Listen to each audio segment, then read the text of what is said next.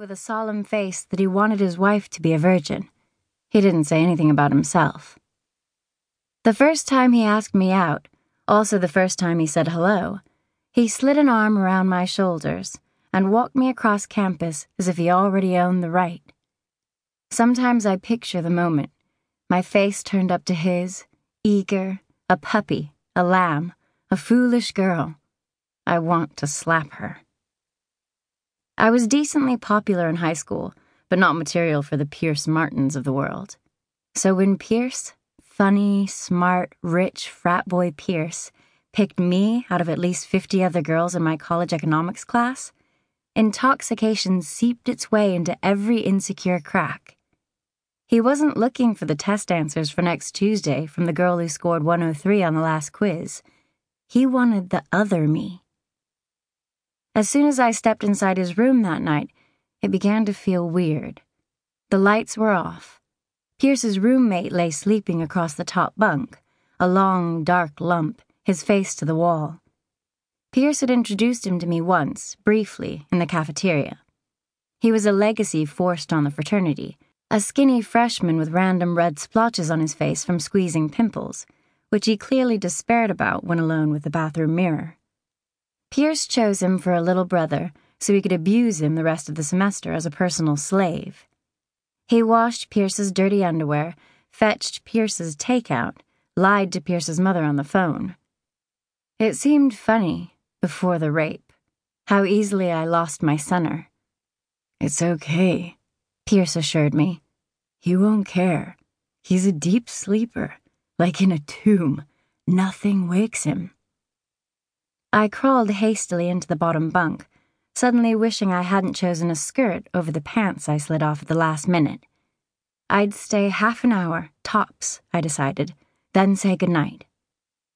Lying flat in that dark cave, staring up at the bed springs, I didn't realize Pierce had stripped to a t-shirt and boxers until he pushed his body against mine and swirled his warm tongue in my ear.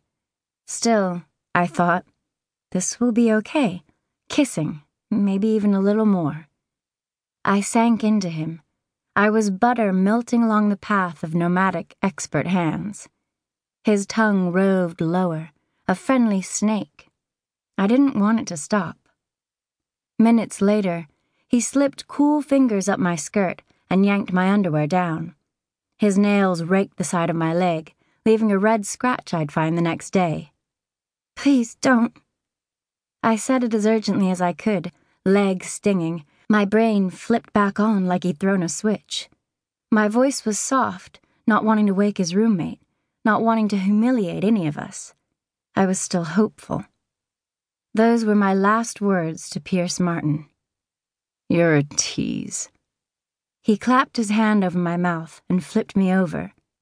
He's done this before, I thought, struggling a little, still sure I'd get away, still trying not to wake his roommate, still wanting to limit my embarrassment. The roommate had an unfortunate name straight out of a historical romance. Pierce made fun of it. Wheaton. No, Haywood. That was it. Haywood Worthington. Pierce gripped my hair and yanked my head backward, pain ripping through my skull. His lips brushed my ear like a lover's.